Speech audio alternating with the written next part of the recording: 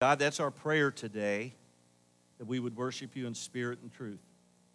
That's our prayer today for the Children's Church, that they would worship you in spirit and in truth. We praise you, Lord, in your name. Amen. Amen. You can go ahead and be seated.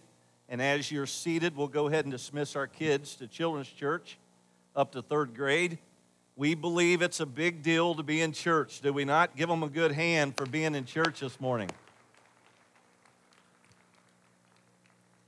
You know, sometimes, we kind of live in a day where, and I mean this in papal, fatherly, pastoral love, we live in a day where everybody gets a trophy. I can remember being raised, growing up, crying because I didn't get one. Third place, didn't get one. But you know what?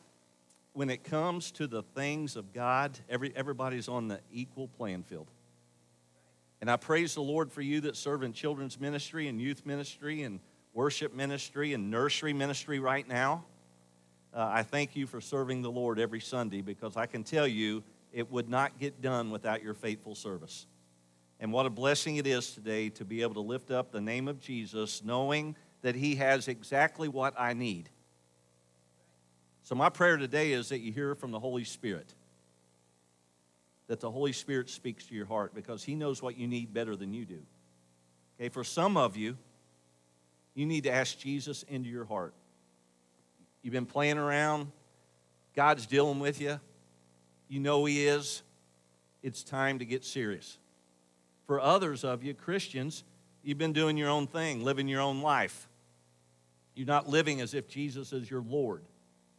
Today's the day to turn to the Lord. Repent of our sin. Give it back to God. Get going again for Jesus. Amen? And I praise God this morning that we can open the Word of God. I want you to take it and I want to see it. Hold up your Bible. If you need a copy, there's a red one in front of you. Let's all open it together to the little book of Amos in the Old Testament. Go about halfway, Psalms, Proverbs. You'll get to the major prophets, Jeremiah, Lamentations, Ezekiel, Daniel, and then you're going to begin to find these small prophets, and Amos being one of them. It's a blessing this morning to have some special guests. Good to have Phyllis and Estel with us back from Florida. They left us a number of years ago to go down there and serve the Lord, and serve faithfully here for a number of years. Estel was a great deacon, and we are glad to have them back in worship this morning. 21 years ago today, our world changed forever. Most of you adults can remember where you were on 9/11, 2001. For me, it was in Mason, Ohio with Tom Tyler, picking up bread from our Bread Sunday offering. That's how the Bread Sunday offering got started. We literally collected $1 from whoever could give, and we would go to Mason, Ohio, to a bread thrift store and buy bread and take it to New Life Mission in downtown Hamilton. Tom and I were in the back loading the bread, and we noticed a television set up high, and the clerk was turned around looking at it like this. And we recognized that it was national news. Something was going on. We walked forward to the television with her and began to watch as the second plane flew into the building. The clerk said to us, "My husband is on a business trip on an airplane this morning." For those of you that are young, 9/11 is just something you read maybe in a social studies book or a history book. But it was a day that changed our lives forever. Thousands of innocent people died because of evil. Thousands of innocent people died, listen, in the name of religion. And there were heroic efforts that day that saved the lives of many other people. You know, not long after the attack, George W. Bush stood amongst the rubble and first responders in New York City among the twisted steel and said, "I hear you, and soon the rest of the world will hear us." there was something peaceful knowing that judgment was coming for the evil that had been done. Preble Shawnee played that Friday night at Dixie at New Lebanon. And Jim Horton, their pastor, then led in prayer from the press box. And I can remember that Friday night as he prayed, a big jet slowly descended toward the Dayton airport. Our lives have never been the same. And folks, oftentimes nations can promise judgment for wrong, or the law can punish judgment for wrong and never follow through. But when it comes to the judgment of God, make no mistake, God will do exactly what He says. So He gives a word of judgment as we began this series last Sunday to Amos, the farmer, the shepherd. And we're reminded that God can use ordinary people for His extraordinary glory. But what you have to be willing to do is let God have your ordinary. You've got to be willing to give it to Him, cracks and all the flaws in your life. And here's what I love about God. He already knows it before we come to Him. He already knows our weaknesses before we ask Him to forgive us. But He gives us the opportunity to pray. He gives us the assurance of knowing that we can come boldly to the throne because of Jesus. And the good news is that He even has a plan. Because when you look at God's judgment, make sure you understand this, that God always spared a remnant. There would always be a faithful remnant that would be able to continue to go forward to accomplish His task. So we pick it up in Amos chapter 2. The first 3 verses in Amos chapter 2 should have been preached last week, because we're introduced to Moab as the 6th nation that God pronounces judgment on. And I'll just start by reading those 3 verses. Amos chapter 2, thus says the Lord, for 3 transgressions of Moab and for 4. Remember, that was a repeated phrase, I believe 8 times in the first chapter and then here at the beginning of chapter 2. That the sin of the nation was to the max and overflowing. He says, I will not turn away its punishment. Who? Moab. Because he burned the bones of the king of Edom to lime, but I'll send a fire upon Moab, and it shall devour the palaces of Kerioth, and Moab shall die with tumult, with shouting and trumpet sounds, and I will cut off the judge from its midst, and slay all of its princes with him, says the Lord. Moab. Geographically, Moab was east of what we call the Dead Sea. So if you were to look at a map, you'd see up high the Sea of Galilee, and then you would see the Jordan River come down, and then there you would have the Dead Sea.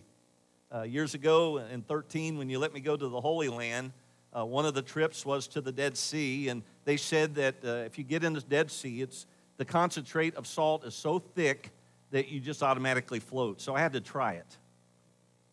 And believe it or not, it's true. The salt was unbelievable. People come from all over the world there to do spas and have facials and things like that, so I had to try that. And I remember they told us how to do it, and I took that mud and I put it on my face, and all of a sudden I started getting so tight, I felt like I didn't know what, like I was panicking. And then they said, rinse it off, and after we rinsed it off, I thought, man, I feel young. I feel good. Even today, recently, the Dead Sea, the Salt Sea, it's getting smaller and smaller by the year. Moab was considered southeast, east of the Dead Sea, and it was kind of you would think it would be in the southern kingdom, but if you look in the back of your Bible, most likely you have maps of the divided kingdom. You're going to see how it's outlined. It's really part of the northern.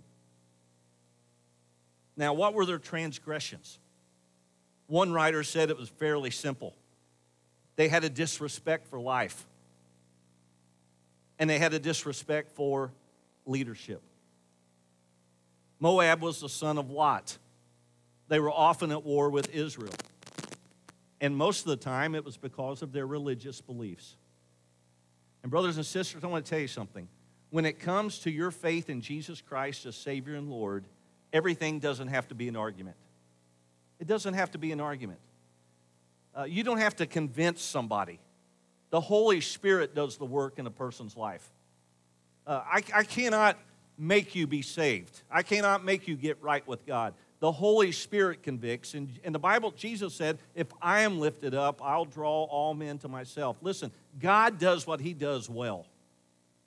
Our job is to be faithful to his word.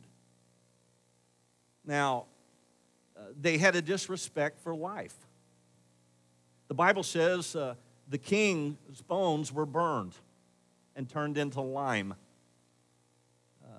The East culture showed great respect for the dead, but it was steeped in superstition rather than the promises you and I have that beyond the grave we have the hope of heaven. Amen, church? Because of what Jesus has done. They buried the dead carefully. And as they buried the dead carefully, they in their superstition, they were saying it would ensure that the spirit would continue into existence, into the next world through their death. So the family would go to the grave and the casket where they were concealed, and they would inscribe on it a curse to anybody who messed with the body. I want to remind you this morning that the casket that you and I can be buried in one day will be temporary. It will be temporary, just like the tomb of the Lord Jesus Christ, because he will call that body out one day and change it and make it fit and perfect for heaven, because heaven is a perfect place. I tell you, the older I get, death fascinates me because we've never taken that journey, amen? But the older I get, the more sweeter heaven is, because the folks we love, many more are now there waiting for us. I pray that you've made your reservation for heaven. You see, when you look at judgment, God has already called judgment on 5 nations, and now he says Moab will join them. And then Amos, in essence, announces guilty. Let me tell you something about Moab that the Bible reminds us of. The Bible says in Deuteronomy chapter 23, an Ammonite or a Moabite shall not enter the assembly of the Lord. Even to the 10th generation, none of his descendants shall enter the assembly of the Lord forever, because they did not meet with you with bread and water when they were asked for help on the road when you came out of Egypt, and because they hired against you Balaam to curse you. The Bible says in Judges chapter 11, then Israel sent messengers to the king of Edom saying, please let me pass through your land. But the king of Edom would not heed, and in like manner so did the king of Moab. So there was always this division and this angst between Moab and Israel. And boy, don't you know that Judah and Israel are glad to hear that judgment is cast upon Moab. Now, and it did happen, because later on they were taken by the Assyrians and they were occupied by nomadic tribes, and Moab was no more. No more. Up to this point, 6 Gentile nations. The enemy. Judgment is cast. Number 1, if you're using your outline and want to follow along with me, listen carefully. God expected the Gentiles in chapter 1 and 2 to listen to the Jewish prophet and heed the message. What are you saying, Brother Greg? The gospel is for everybody. You've got to do something with truth. Salvation is a decision you've got to make. Nobody can make it for you. You say, well, my grandmother brought me up in church and loved me. I praise the Lord for that. You say my papa was a preacher. I praise God for that. Your parents were very active in the church. I praise the Lord for that. But when it comes to your own relationship with the King of Kings, it's a decision you have to make. And the Gentiles, just like the Jews, would have to make that decision of whom they're going to follow. Maybe you're here today and you're saying, well, Brother Greg, I'm not a member of the church. So I'm just here as a spectator. I'm not a member of the church. Let me talk to those of you that have been visiting with us for a while. A lot of times when we say we don't want to unite with the church, we're trying to play it comfortable. We're saying, I'm just going to be about an arm's length, and I like the people. You might even say, I even support the church through giving. I thank you for that. But yet you're still not willing to commit so that there's not accountability in being part of this body of Christ.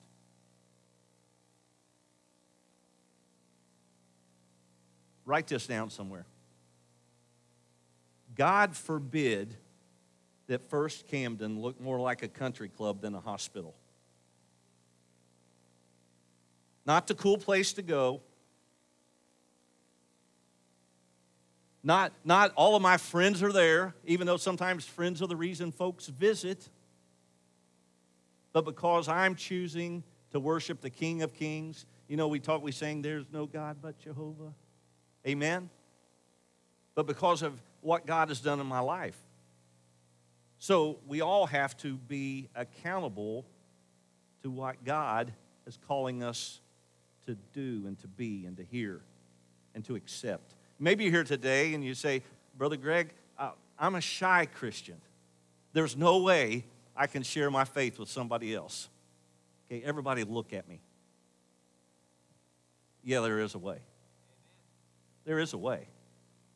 You talk about what you love. I couldn't bear the thought of facing Don Hall today. Well, you know, most of you know they're Florida residents, and he talks about how great Florida football is. And last night, Kentucky beat Florida. But then again, he's the biggest Kentucky basketball fan there's ever been. I thought he's going to come in and say, I want either way, Brother Greg. I want it. And he did. That's exactly what he said. I'm a winner either way. Folks, listen to me. We talk about the things we love, do we not? Oh, I can talk about my grandboys and just absolutely make you sick. They're all different. They're uniquely different. And man, they're just special, just like yours are. Just like yours are. I'm too shy. I can't do it. God has called you and given you, Christian, a unique responsibility, and that is you have the greatest message this world needs to hear. And you don't have to be a preacher. But in God's eyes, you already are as a Christian, and all He wants you to do is voice what He's done in your life. Some of you are saying, I'm too busy. We found out a few weeks ago, we all have the same amount of time in a day. We do what we want to do. So what does God do? He sees and He judges. And if you look at chapter 1 and the first 3 verses of chapter 2, it may seem like evil somehow is winning. And brothers and sisters in Christ, listen, there is a God who's in control of everything. Listen to what the Bible says in Acts chapter 17, verse 24. God who made the world and everything in it, since He is Lord of heaven and earth, does not dwell in temples made with hands. Nor is He worshipped with men's hands as though He needed anything, since He gives life to all, breath to all, and in all things. He has made from one blood every nation of men to dwell on the face of the earth, has determined their pre-appointed times and the boundaries of their dwellings, so that they should seek the Lord and hope that they might grope for Him and find Him, though He is not far from each one of us. For in Him we live and move and have our being, as also some of your own poets have said, for we are also His offspring. The Bible says in Psalm 33, verse 12, blessed is the nation whose God is the Lord, the people He has chosen as His own inheritance. And I wonder what the world thinks. this week with the passing of Queen Elizabeth and all the pageantry that we're watching and will watch. It's really fascinating. But what has fascinated me the most are the witnesses in her life that said her relationship with Jesus Christ was the most important thing. Isn't that awesome? What an inheritance to leave your family. What an inheritance to leave a country. And when you think about what God has done, what does the world think when they look at America? With all of the bickering, and I think people would think that somehow the evil is winning. There used to be a day when you would name yourself as a Christian and there would be some respect for it. There used to be a day when you would tell people you're a pastor and there would be respect for it. There used to be a day when an evangelist would sit on an airplane or at a bus stop and tell somebody he was an evangelist, a preacher of the gospel, and there would just be a built-in respect for what he did. And today, when you tell people that you're Christians, folks that don't know Christ and don't know the truth often look at you as if you're some kind of enemy. Enemy. You see, those Gentile nations had the same responsibility to listen to the truth. Number 2, responsibility brings accountability. And if you want to write it this way, you can do it this way as well. Accountability brings responsibility. Accountability. You see, there's nobody in the sanctuary today that's going to be able to leave and say, I don't know, I didn't know what it meant to be a Christian. No one ever explained to me clearly what it meant to be a Christian. None of you are going to be able to go home today and ever claim that. None of you will stand before God and say, I never heard the truth.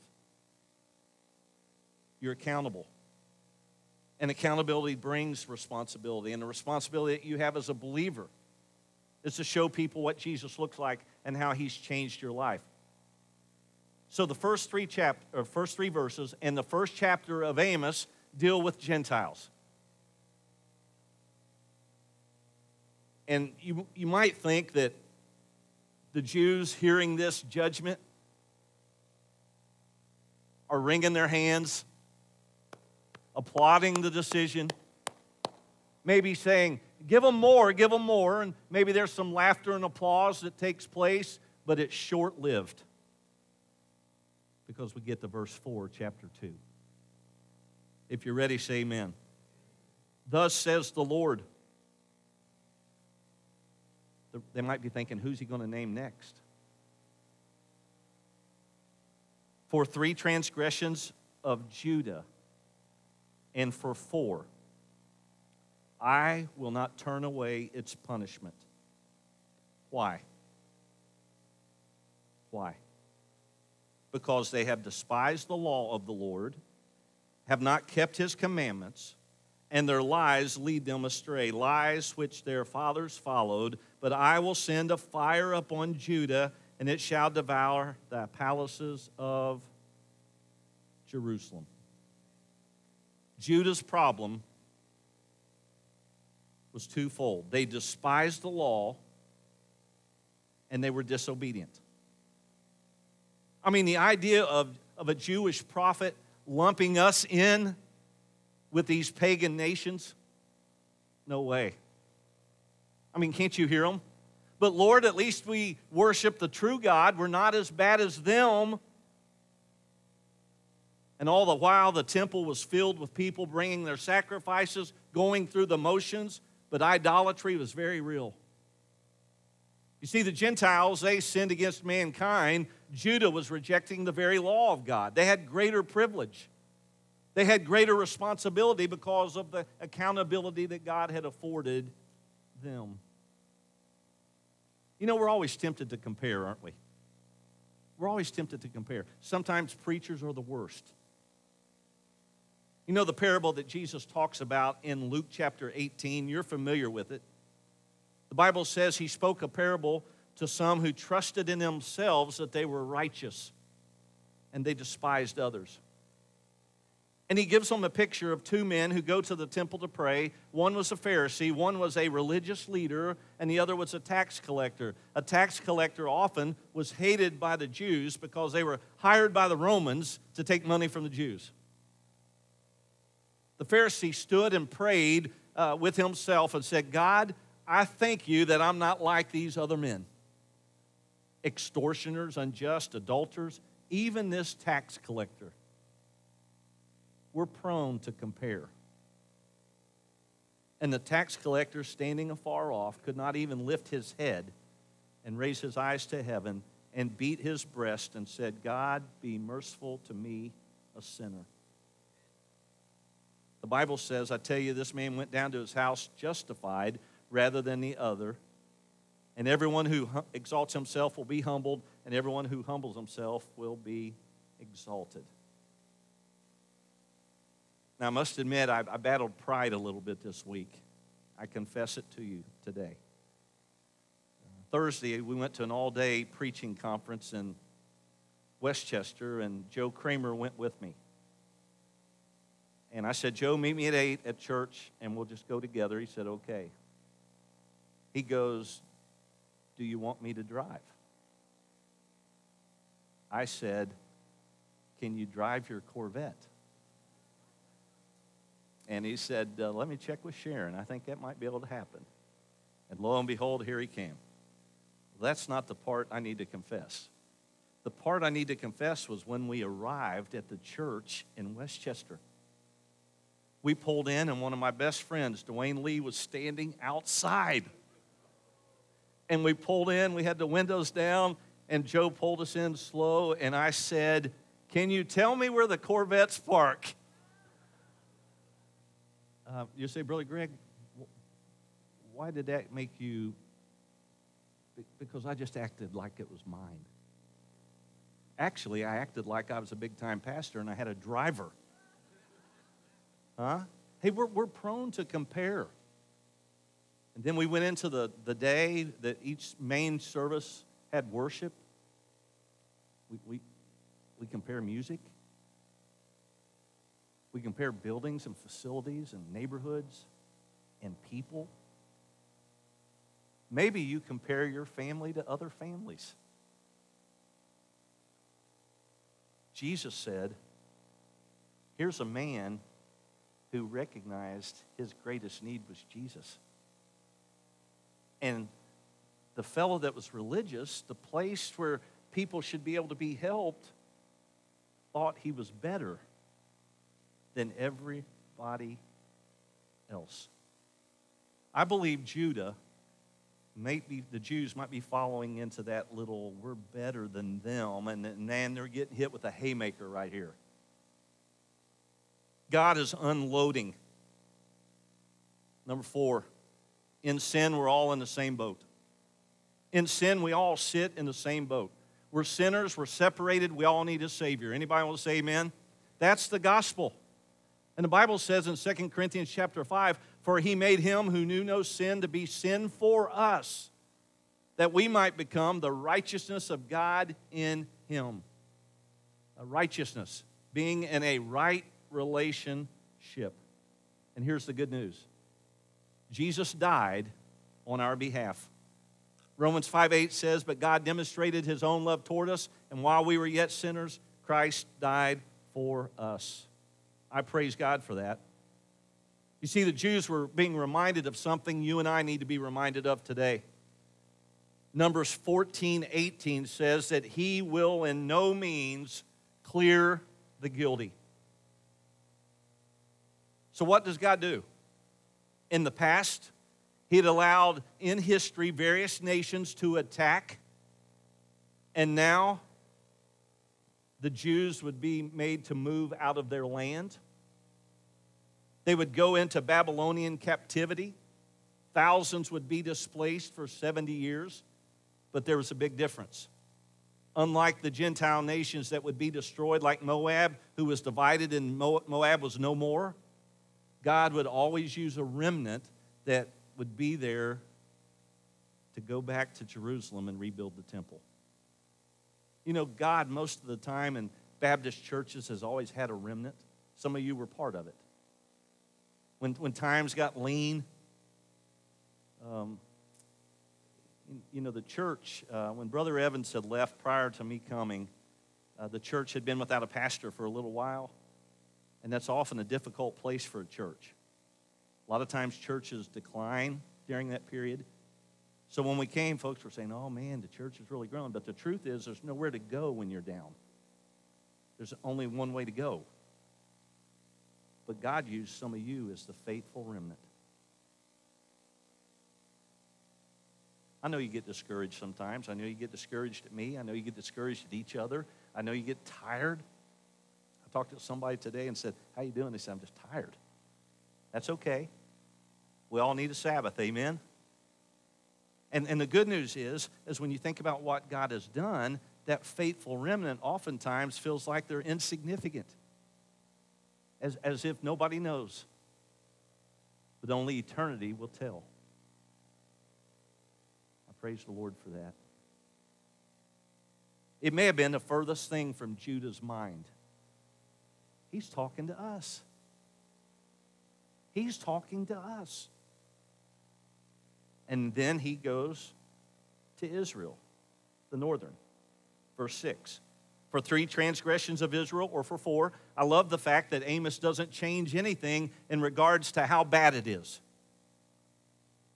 To the max, piling over. I will not turn away its punishment. Why? Verse 6. Because they sell the righteous for silver and the poor for a pair of sandals. They pant after the dust of the earth, which is on the head of the poor, and pervert the way of the humble. Listen, a man and his father go into the same girl to defile my holy name. They lie down by every altar on clothes taken in pledge, and drink the wine of the condemned in the house of their God. Man, he lays it out. He lays out 3 things: injustice, immorality, and idolatry. And in this passage, he says, you're involved in the same things the Gentiles are. Now, keep in mind, Israel was experiencing some prosperity. But I believe when you put into context what Solomon says in Ecclesiastes about chasing the wind, folks, you can have all the money in the world, have all the possessions the world says will make you happy, and still wake up in the morning and longing for more. Amos had a lot to say about oppressing the poor. If you look at chapter 4, look over at chapter 4, verse 1. Hear the word, you cows of Bashan, who are on the mountain of Samaria, who oppress the poor, who crush the needy. That was something that was on his mind. How you treat people that cannot do anything for you.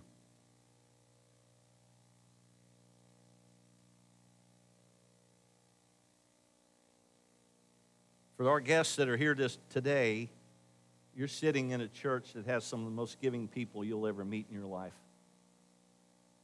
I'm not talking about Ray Roberts next Sunday morning, Cody. I'm talking about meeting the need of the hungry in Camden. Putting gas into somebody's car that has a temporary need. God is faithful. You're never going to miss what you give for God. God will take care of us. Amen, church? He always has. The Bible says in Proverbs chapter 14, he who oppresses the poor reproaches his maker, but he who honors him has mercy on the needy. See, there was injustice, and that's exactly what the 6 Gentile nations were doing also. They were oppressing the poor. But there was also immorality. Can you imagine this? Look at verse 7. A man and his father go into the same girl. They're talking about sexual immorality. The picture here is of a father and son visiting the same prostitute, most likely regarding idol worship. You say, Brother Greg, we don't have idols. Why do we look at the Old Testament and talk about idols? Yeah, we do. Yeah, we do. And you'll say, what are some that you think are real? I think we set up our employment as an idol. As if it's always going to be there. When the fact is, maybe you're here and you're retired and you worked a lot of years in one place. Most people don't have that luxury anymore. Let me tell you about another idol. It's already taken over Wednesday night, and it's made its move to the weekends with no regard to Sunday, and that's sports. And most of the church knows I'm as big a sports fan as anybody in this building. And I battle it in our own family.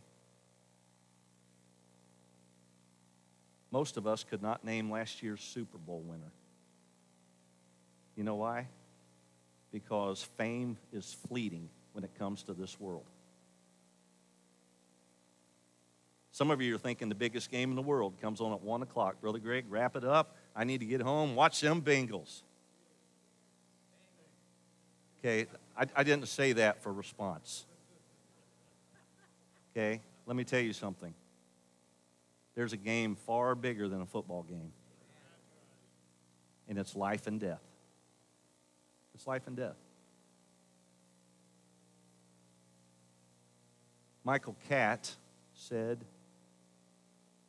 that those who want the next generation the worst will go after them. And there is a culture that is hot after our young people.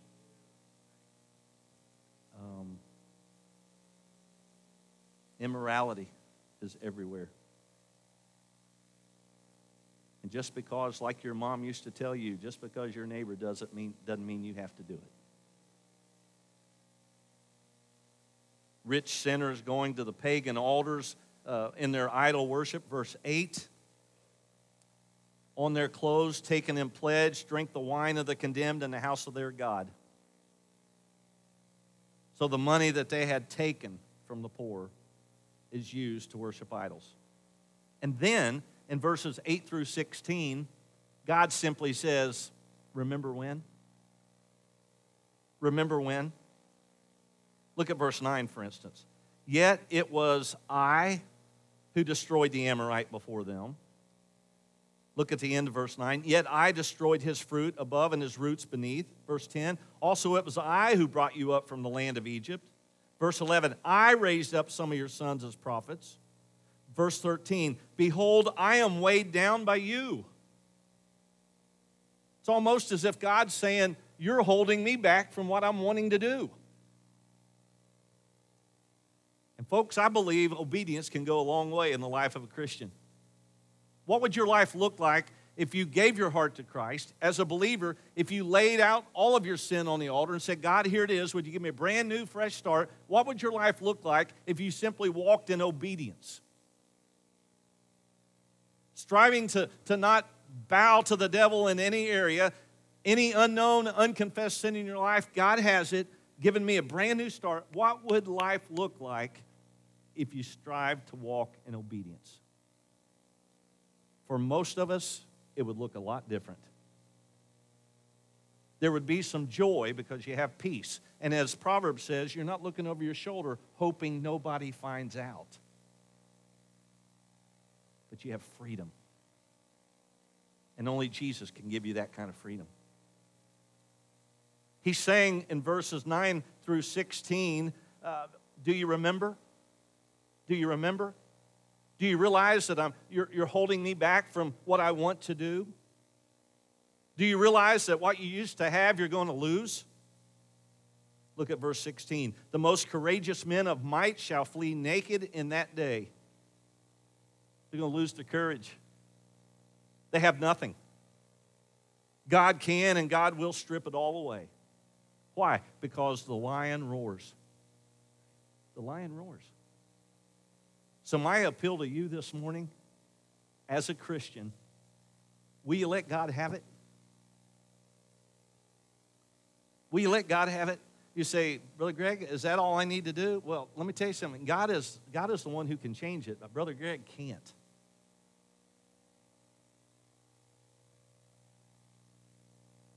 Some occasion I've talked about this. Some pastors have the gift of counseling.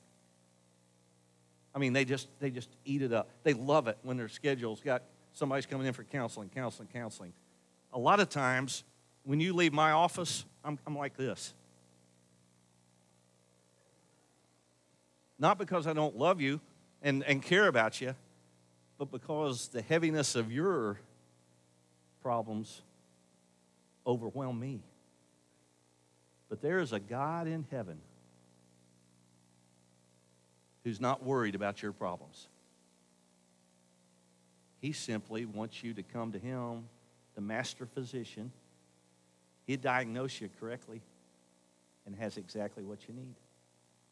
So, Christian, would you be willing to let God give you a brand new start? I've needed that many times in my life. If that's you today, let this be the day. And if you're here today and you're not a Christian, and maybe you're sitting in your pew saying, it's kind of hard to figure out, but it just seems like God just seems to be speaking to me. Brother Greg, when he preaches, it seems like he knows something about my life. Somebody's told him. That's the Holy Spirit of God drawing you to himself. And if you've never been saved, you've never given your life to Jesus Christ, the Bible refers to it as being born again. Today can be your day. In a moment, we're going to stand. We're going to sing. And if God is calling you to become a child of his, if he's calling you to be saved, I'm asking you to come to me. Christian, if God's calling you to put feet onto what you're sensing this morning, just come and get on your knees. Let this be the beginning of a new day. Let's all stand together.